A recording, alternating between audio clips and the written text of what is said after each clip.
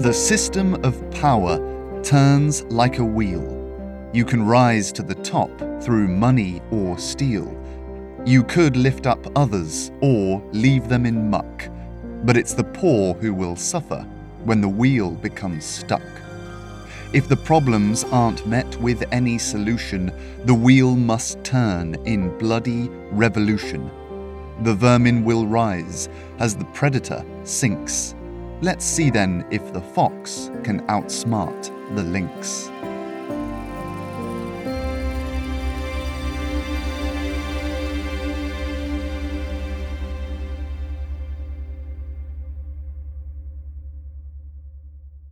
The first thing Lillian did the next day was to test her weight on her wounded leg.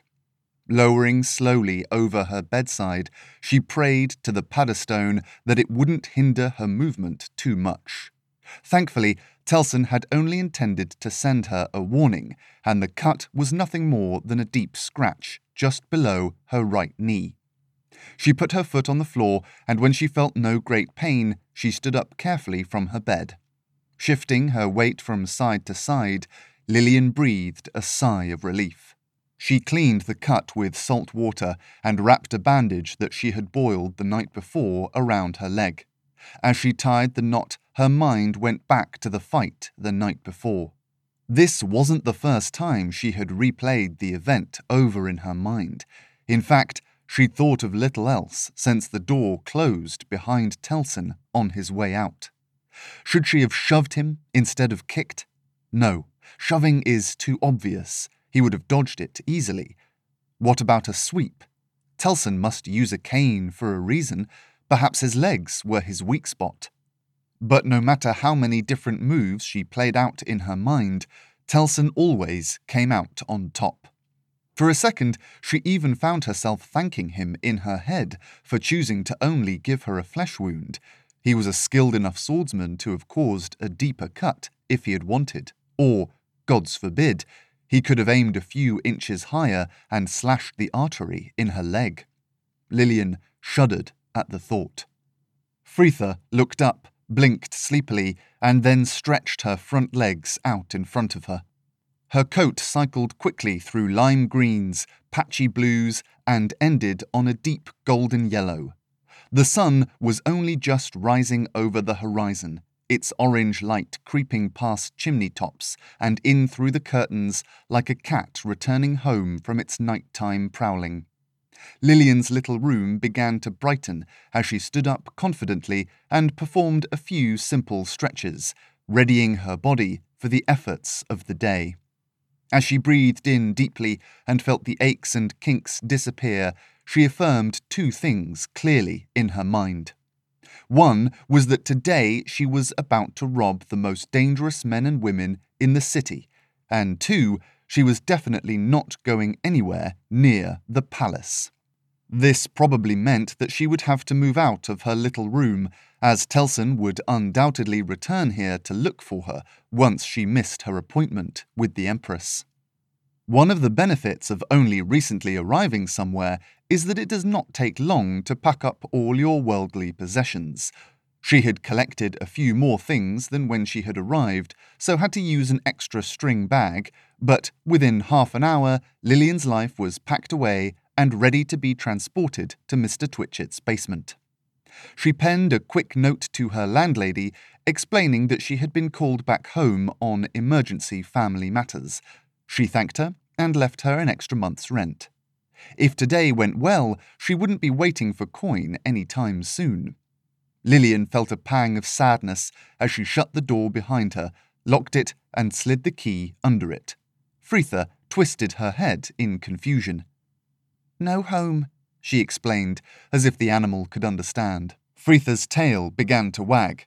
Going out into Fridos was her favourite thing, and Lillian decided to treat her to a walk around Jekyll Park before going to see Mr. Attercop. The early morning air was fresh and smelled of baking bread. Fritha's nose twitched skywards as they walked down Volpes Road and onto the main Fridos thoroughfares. They stopped at a bakery for some breakfast, and Lillian reminded herself to enjoy the morning warmth and the fresh as fresh as city air could ever be. Winter was coming, and from what she'd heard, the city was a grim place during the cold season. Any snow that fell would quickly turn to slush, and the inns would be packed with heat-seeking crowds. They turned a corner and saw the park gates up ahead. Fritha rushed forward and excitedly jumped up and down, knowing that she would imminently be allowed to run around and chase squirrels, rats, or any dogs that might be being walked. As soon as they walked through the gate and she felt grass underfoot, the giant beast bolted forwards like a loosed arrow. She headed straight for the pond, as Lillian knew she would.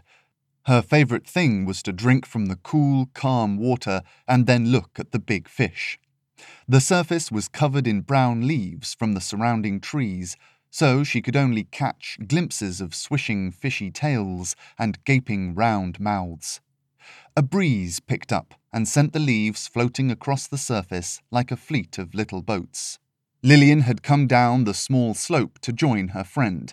Fritha's tail picked up and wagged each time she caught a glimpse of something beneath the water. If Lillian hadn't fed her that morning, she would probably be jumping in to grab one. Her coat even shimmered into an approximation of the grassy bank she was standing on. "That's quite impressive." A woman's voice spoke beside her. The leaves breezed away to reveal her reflection on the water's glassy surface. Lillian had sensed her approach and so had not bothered to turn around. If she'd wanted to harm her, she would not do it out in the open. "Hello, Breed." Lillian tried to keep the tired sigh out of her tone. This was the last thing she wanted today. But then, she thought, Taziel Breed was probably an expert in being the last person anyone wanted to see. "Hayseed," she replied, her voice cool as the breeze that brushed the trees. "What do you want?" Fritha had lost interest in the fish and, sensing no fear, decided to explore the possibility of finding a squirrel. "So hostile. It's okay, I come in peace." Lillian had nothing to say to the woman whose associate had nearly broken William's back. "Actually, I've come with some advice." Lillian tutted. "Let me guess, it's going to cost me." No, this comes free of charge. Call it an act of charity."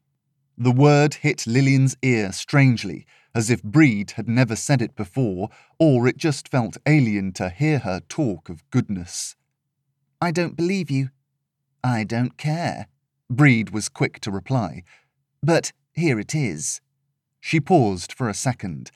Lillian looked up at her. Her face was deep in thought, her eyes staring at the pond with all its hidden depths. It seemed as though she was struggling to find the right words. Perhaps she was really about to do something nice. "Don't do what you're about to do." Lillian waited for something else. Nothing came. "How do you—" "I told you, Hayseed.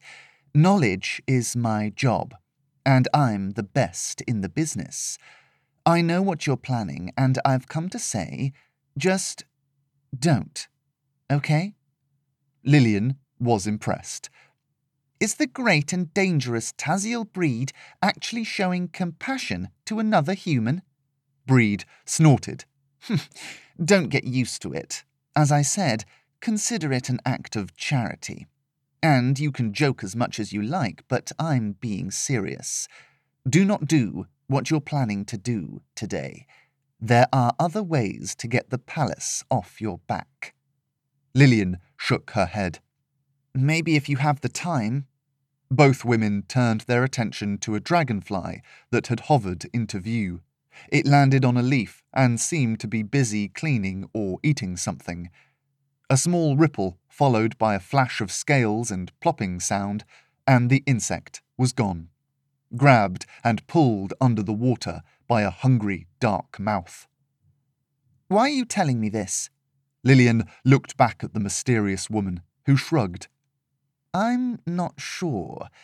Ever since you came sniffing around my house asking questions about brooches, things have been interesting. You're so little and annoying, and you've got that silly animal, and—" She trailed off, not wanting to say anything that might sound like a compliment. Lillian felt oddly appreciated, even if it was for all the wrong reasons. Wanting someone to hate you still counted as being wanted, no? Lillian smiled. "Well, I suppose I should thank you, but it's all planned. If you're that worried, you're welcome to help, but otherwise I recommend you stay clear." Now it was Breed's turn to smile. "If you ever drop your moral compass, you might consider a career in crime. You've got the ego, and with what you're about to do, you're halfway there." Lillian scowled.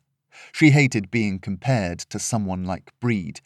The career criminal sighed. "Well, I can't say I didn't warn you. Good luck, Hayseed." Breed's reflection disappeared from the surface of the pond. The last thing Lillian had seen was a glimpse of the black bird she had etched in ink at the top of her chest, only just visible through the open buttons of her cotton shirt. She turned and caught Breed's attention before she was too far up the small slope. "Breed?" Breed stopped, turned back, and waited for the question. "Where did you get that done?" Lillian gestured to the bird and then to her own chest for clarity. Breed raised an eyebrow and smiled. Her shaven head and freckled face always looked so friendly when she smiled, but Lillian knew enough by now to know that this was just a mask that covered a dark heart. "Only one place to get a decent tattoo, and that's Zant." And with that, she walked away.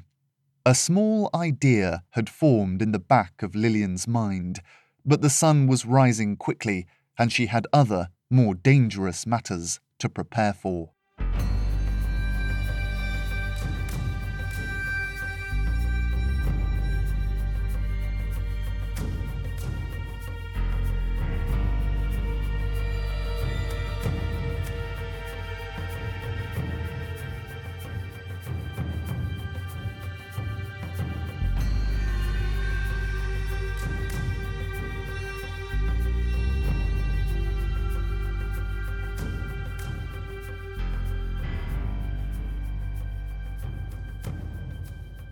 Cromwell Attercop was not alone in his basement lodgings. Katrina Sturgeon, her red hair and glamorous gown shining like torches in the dim light, was with him.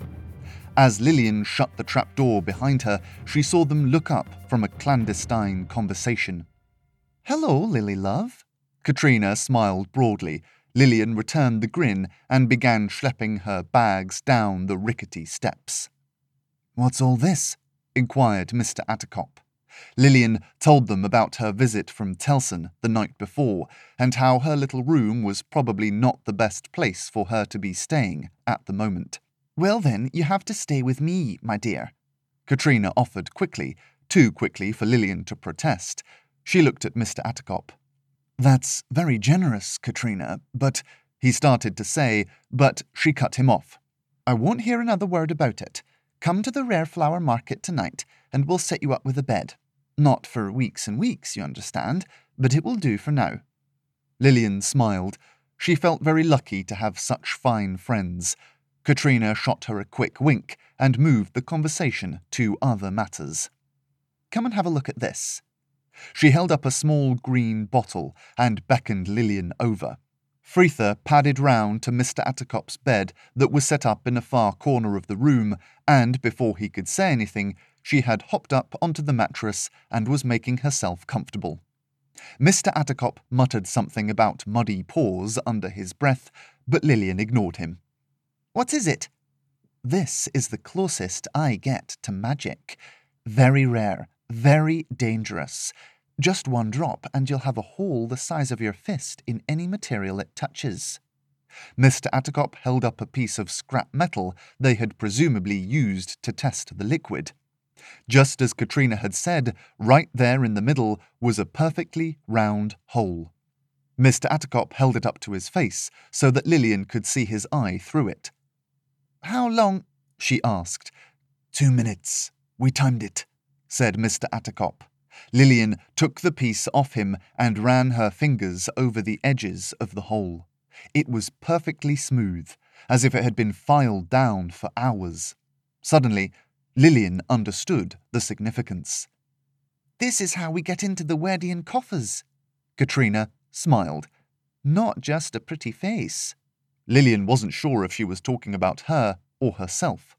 Katrina's smile suddenly dropped, and she became serious. "This stuff takes a long time to make, and it's very expensive." "We understand, Katrina. You will be more than fairly compensated for your contribution." Katrina's smile returned. "Just like old times." Mr. Attercop laughed. "Should I get Zadok in here?" "No, I don't think that's necessary." They both laughed at the inside joke. The laughter then slowly faded as the seriousness of the situation dawned on them all. There was a pause, and then Mr. Attercop said the words that Lillian had been half dreading to hear. "Well then, I suppose we should plan this robbery." 4 hours later, the plan was in place, and the sun was beginning to set. Everyone had eaten a few pieces of bread with some cheese and dried meats, followed by an apple. They were going to need all the energy they could muster.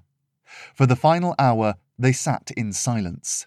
Katrina bade them good luck and goodbye, and left them to sit. Lillian had her eyes closed and her mind empty.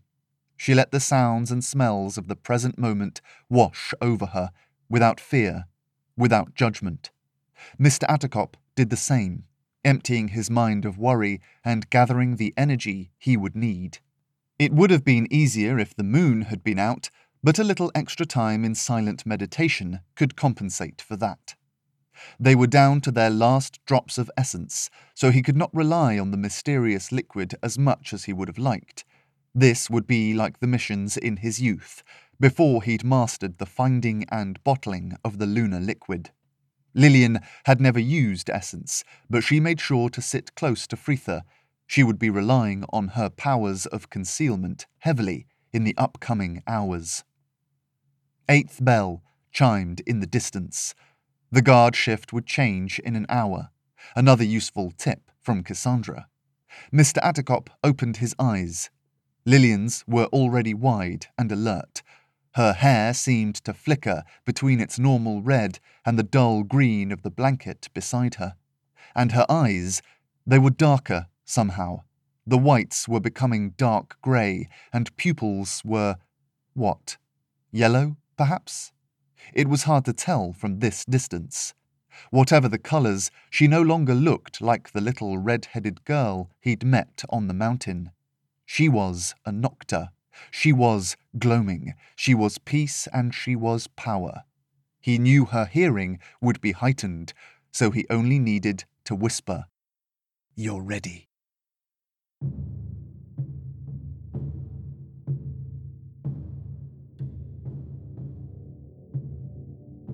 Fritha gave them a concerned look from the bottom of the stairs as they shut the trapdoor behind them. Lillian was worried about whether Mr. Attercop would be spotted on the way to the Werdian headquarters, but she knew that the plan would not work without both of them present at once. She touched the strands of Fritha's fur she had put in her pocket and double-checked that Cassandra's knife was still firmly tied to her back and that the handle was in easy reach over her shoulder.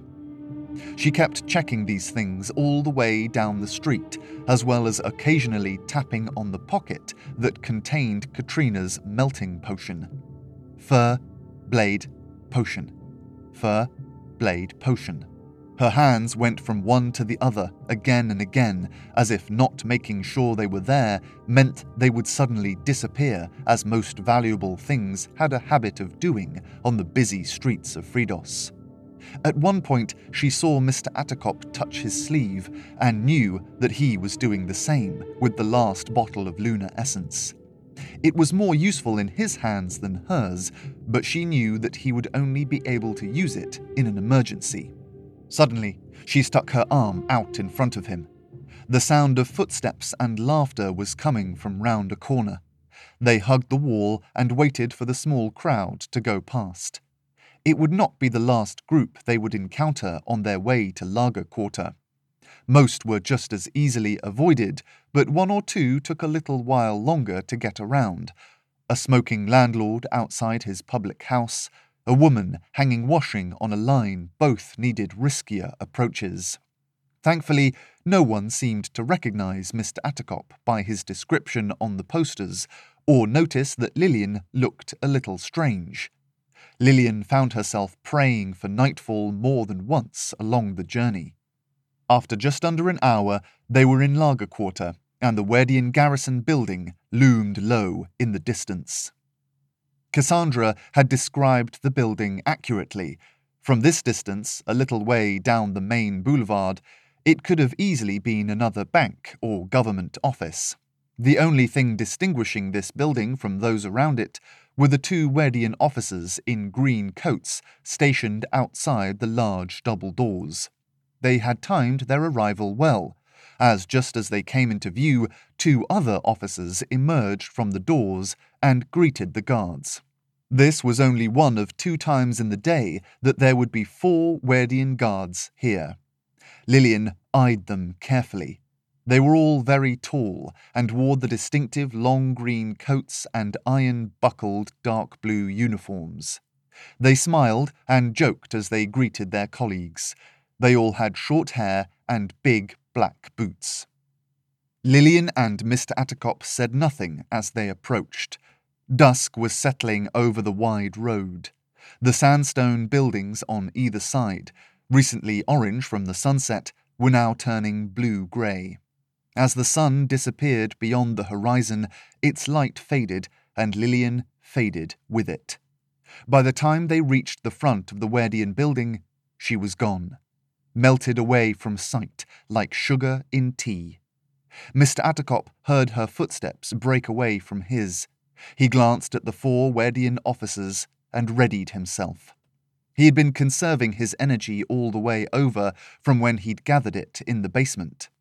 The silence had helped. He wished he could have waited just a couple more hours until the moon was high in the sky, but it was now or never. It had been a long time since Cromwell Attercop had practiced gloaming without the use of lunar essence. A part of him had been worried he might not be able to achieve anything, but old habits die hard, and as he felt the surge of energy rising in his chest from his stomach, he knew he hadn't quite lost the gift. He had never managed to turn invisible without essence, but that did not matter. In fact, right now he needed to achieve the exact opposite. Mr. Attercop's role in the robbery was that of decoy, so he conjured up the brightest, loudest, and most violent effects he could think of. Out from the depths of his concentration, up through his chest, down his arms and into his fidgeting fingers. The men had noticed his approach now. One might have even been calling out to him, asking him his name and business. Mr. Attercop couldn't hear him over the thumping of blood and puissance in his ears. He was so used to the quick and immediate power granted to him by lunar essence, he'd forgotten the benefits of building up a lot of power over a long time. The Werdian were reaching for their swords now. Mr. Attercop glanced at the belts of the 2 senior officers. They could be distinguished from their subordinates by the small stripes on their chests and, more importantly, by the large ring of keys on their belts. They were all approaching him now, swords drawn, their points levelled at his chest. One of the younger officers crossed in front of his superior, making to flank Mr. Attercop. In the brief second it took him to pass in front, the ring of keys had been lifted. Mr. Attercop permitted himself a small smile. Lillian had succeeded in her first task. Now it was up to him. "I said, get on your knees and put your hands behind your back." The officer's face was red with anger. He'd recognized Mr. Attercop from across the street and was wishing in his heart that this old man would give him an excuse to use his sword. "No," said Mr. Attercop calmly. "No, I don't think I will.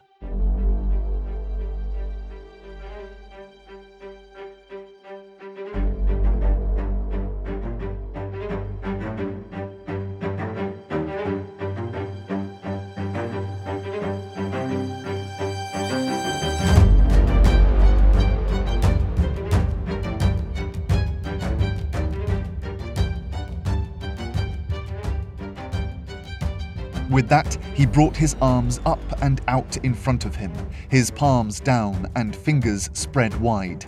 His dark cloak, which he had been focusing a lot of his thoughts and energy on during his preparation, flew up and out with the movement. The material had shifted and changed in the past hour. Although it still looked and felt like high-quality woven cotton, it was also now imbued with Mr. Attercop's own brand of gloaming. It was a living, moving darkness that extended out in front of him like octopus tendrils. One arm of the cloak wrapped itself around an officer's neck, forcing him to drop his sword and claw at the cloth for air. Another whipped out to the left and attached itself to the flanking officer's ankle. Mr. Attercop jerked his left hand up and back, causing the man to lose his footing and be momentarily yanked forward. The remaining officer's eyes widened in shock and horror, but these were trained soldiers, familiar with all manner of fighting styles. Their shock only lasted a few seconds then, and before Mr. Attercop could react, they were bearing their swords down on him. The one on Mr. Attercop's right side had revenge on his mind and murder in his eyes. He drew his weapon back with intent to kill, and had Lillian not been behind him to pull on his belt, he may have just landed a deadly strike. Thankfully, Lillian's role was not limited to lifting keys, and so the man was pulled back and down, landing unceremoniously on his backside with a thud. His face contorted in pain, and Mr. Attercop realized that he must have bitten his tongue on impact. With him down for a second, though, it left the one remaining attacker. Mr. Attercop waited until the last second before the sword came slashing down to fall into the folds of his cloak.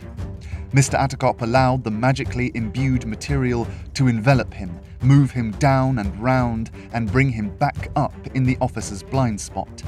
He managed to get a kick in before having to turn back to face the Werdian who had been struggling with the cloak at his throat. He'd managed to pry the material away and was now moving in closer to try to punch or grapple Mr. Attercop. Just a little longer, he thought as he dodged and batted away the oncoming hits. These men had the advantage in numbers, but Cromwell Attercop had experience and gloaming on his side. He ducked under a left hook and at the same time yanked the last Werdian, the one who had the cloak around his ankle, back down to the floor. Now there were 3 of them on him. The black material came up like a shield and wrapped around an incoming punch. Then it flicked out like a whip, narrowly missing an eye but causing a bright red line to appear across a cheek. "Just grab him, you useless fools!" The large Werdian, who Mr. Attercop guessed was the most senior ranked, barked orders at his men. But they were just for show. The captain knew that his men were trying their best, because he was trying just as hard. Cromwell Attercop fell and rose around them like liquid shadow. His cloak was attacking and defending all at once, and any attempt the men made to try and grab him was met with arms wrapped around empty air.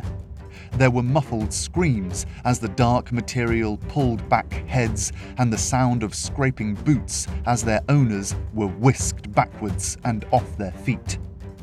After about 3 minutes of this, Mr. Attercop decided that his ruse had been successful and that the fight had gone on long enough. He gently decreased his attacks and allowed 2 of the officers to get closer. Not too close, of course. He braced himself for a punch to the chest that he could have easily blocked, but time was ticking and the plan had to move to its second phase. Mr. Attercop made a show of stumbling back, allowing the captain to rush forward and put him in an arm lock. Mr. Attercop had successfully disarmed all of them by now, so he didn't fear any lethal retribution. The captain twisted his arm behind his back a little more forcefully than he would have liked, but this was to be expected. Mr. Attercop had humiliated 4 highly trained officers. They would need to let off some aggression. "It's definitely him," one of them spat. "I seen his face before, and that—" He gestured towards Mr. Attercop's cloak, and then all around him, as if replicating its strange movements. "That was definitely sorcery." The captain leant forward, bringing his mouth right beside Mr. Attercop's ear. "Not content with blowing us up, you came to finish the job, didn't you, sorcerer scum?" Suddenly, Mr. Attercop was moving. Frog marched forwards towards the main door. He could hear the keys jangling on the captain's belt and thanked the gods everything was so far going to plan. He could live with a few bruises and a sprained elbow. He was already feeling the effects of the gloaming as he grew more tired with every step. Another advantage of lunar essence is that it doesn't force the user to burn their own energy supply. He would sleep well tonight, he thought. The officers moved him down corridors packed with gawking guards and curious officials. Despite it being early evening, the building was still packed with people. The 4 officers from outside paraded Mr. Attercop around like a prize fish, stopping to tell anyone who looked important that it was them who finally brought in the crazed and dangerous sorcerer. There would be commendations, ceremonies, and tall mugs of ale, no doubt. Mr. Attercop didn't care. Before turning the corner that led to the dungeon steps, he managed to glance back. All eyes were on him, just as they had planned. No one would see the shimmering shape of a small girl slipping past a couple of guards. They might not have seen it even if they had been on the lookout. Such was Lillian's skill with Fritha's gift. But Cromwell Attercop knew how to spot her, and the last thing he saw before the damp wall of the dungeon staircase obstructed his view was a blurred shape staying low and sneaking up the main staircase. Mr. Attercop smiled. They were in.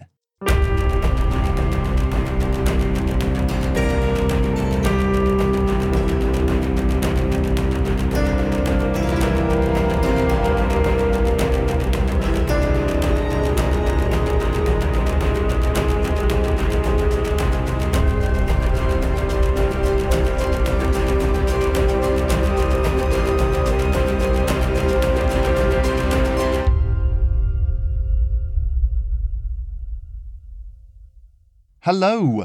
Thank you for listening to episode 41 of Ben Luna. I have been Simon Mader. The music was by Tom Figgins. So next week is Christmas, which is very exciting.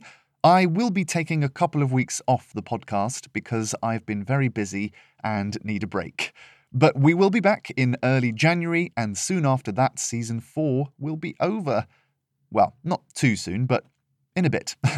If you're feeling festive and want to give us a Christmas gift, you can either donate to the podcast on our website, or you can join our Patreon at www.patreon.com/Ben Luna Podcast. We also have merchandise in our shop on the website, so have a look there to see if you want to buy someone some Ben Luna merchandise for Christmas. For now, I will see you in the new year. So, from me and Tom, happy holidays and happy new year. Ben Luna is supported using public funding by the National Lottery through Arts Council England. Goodbye.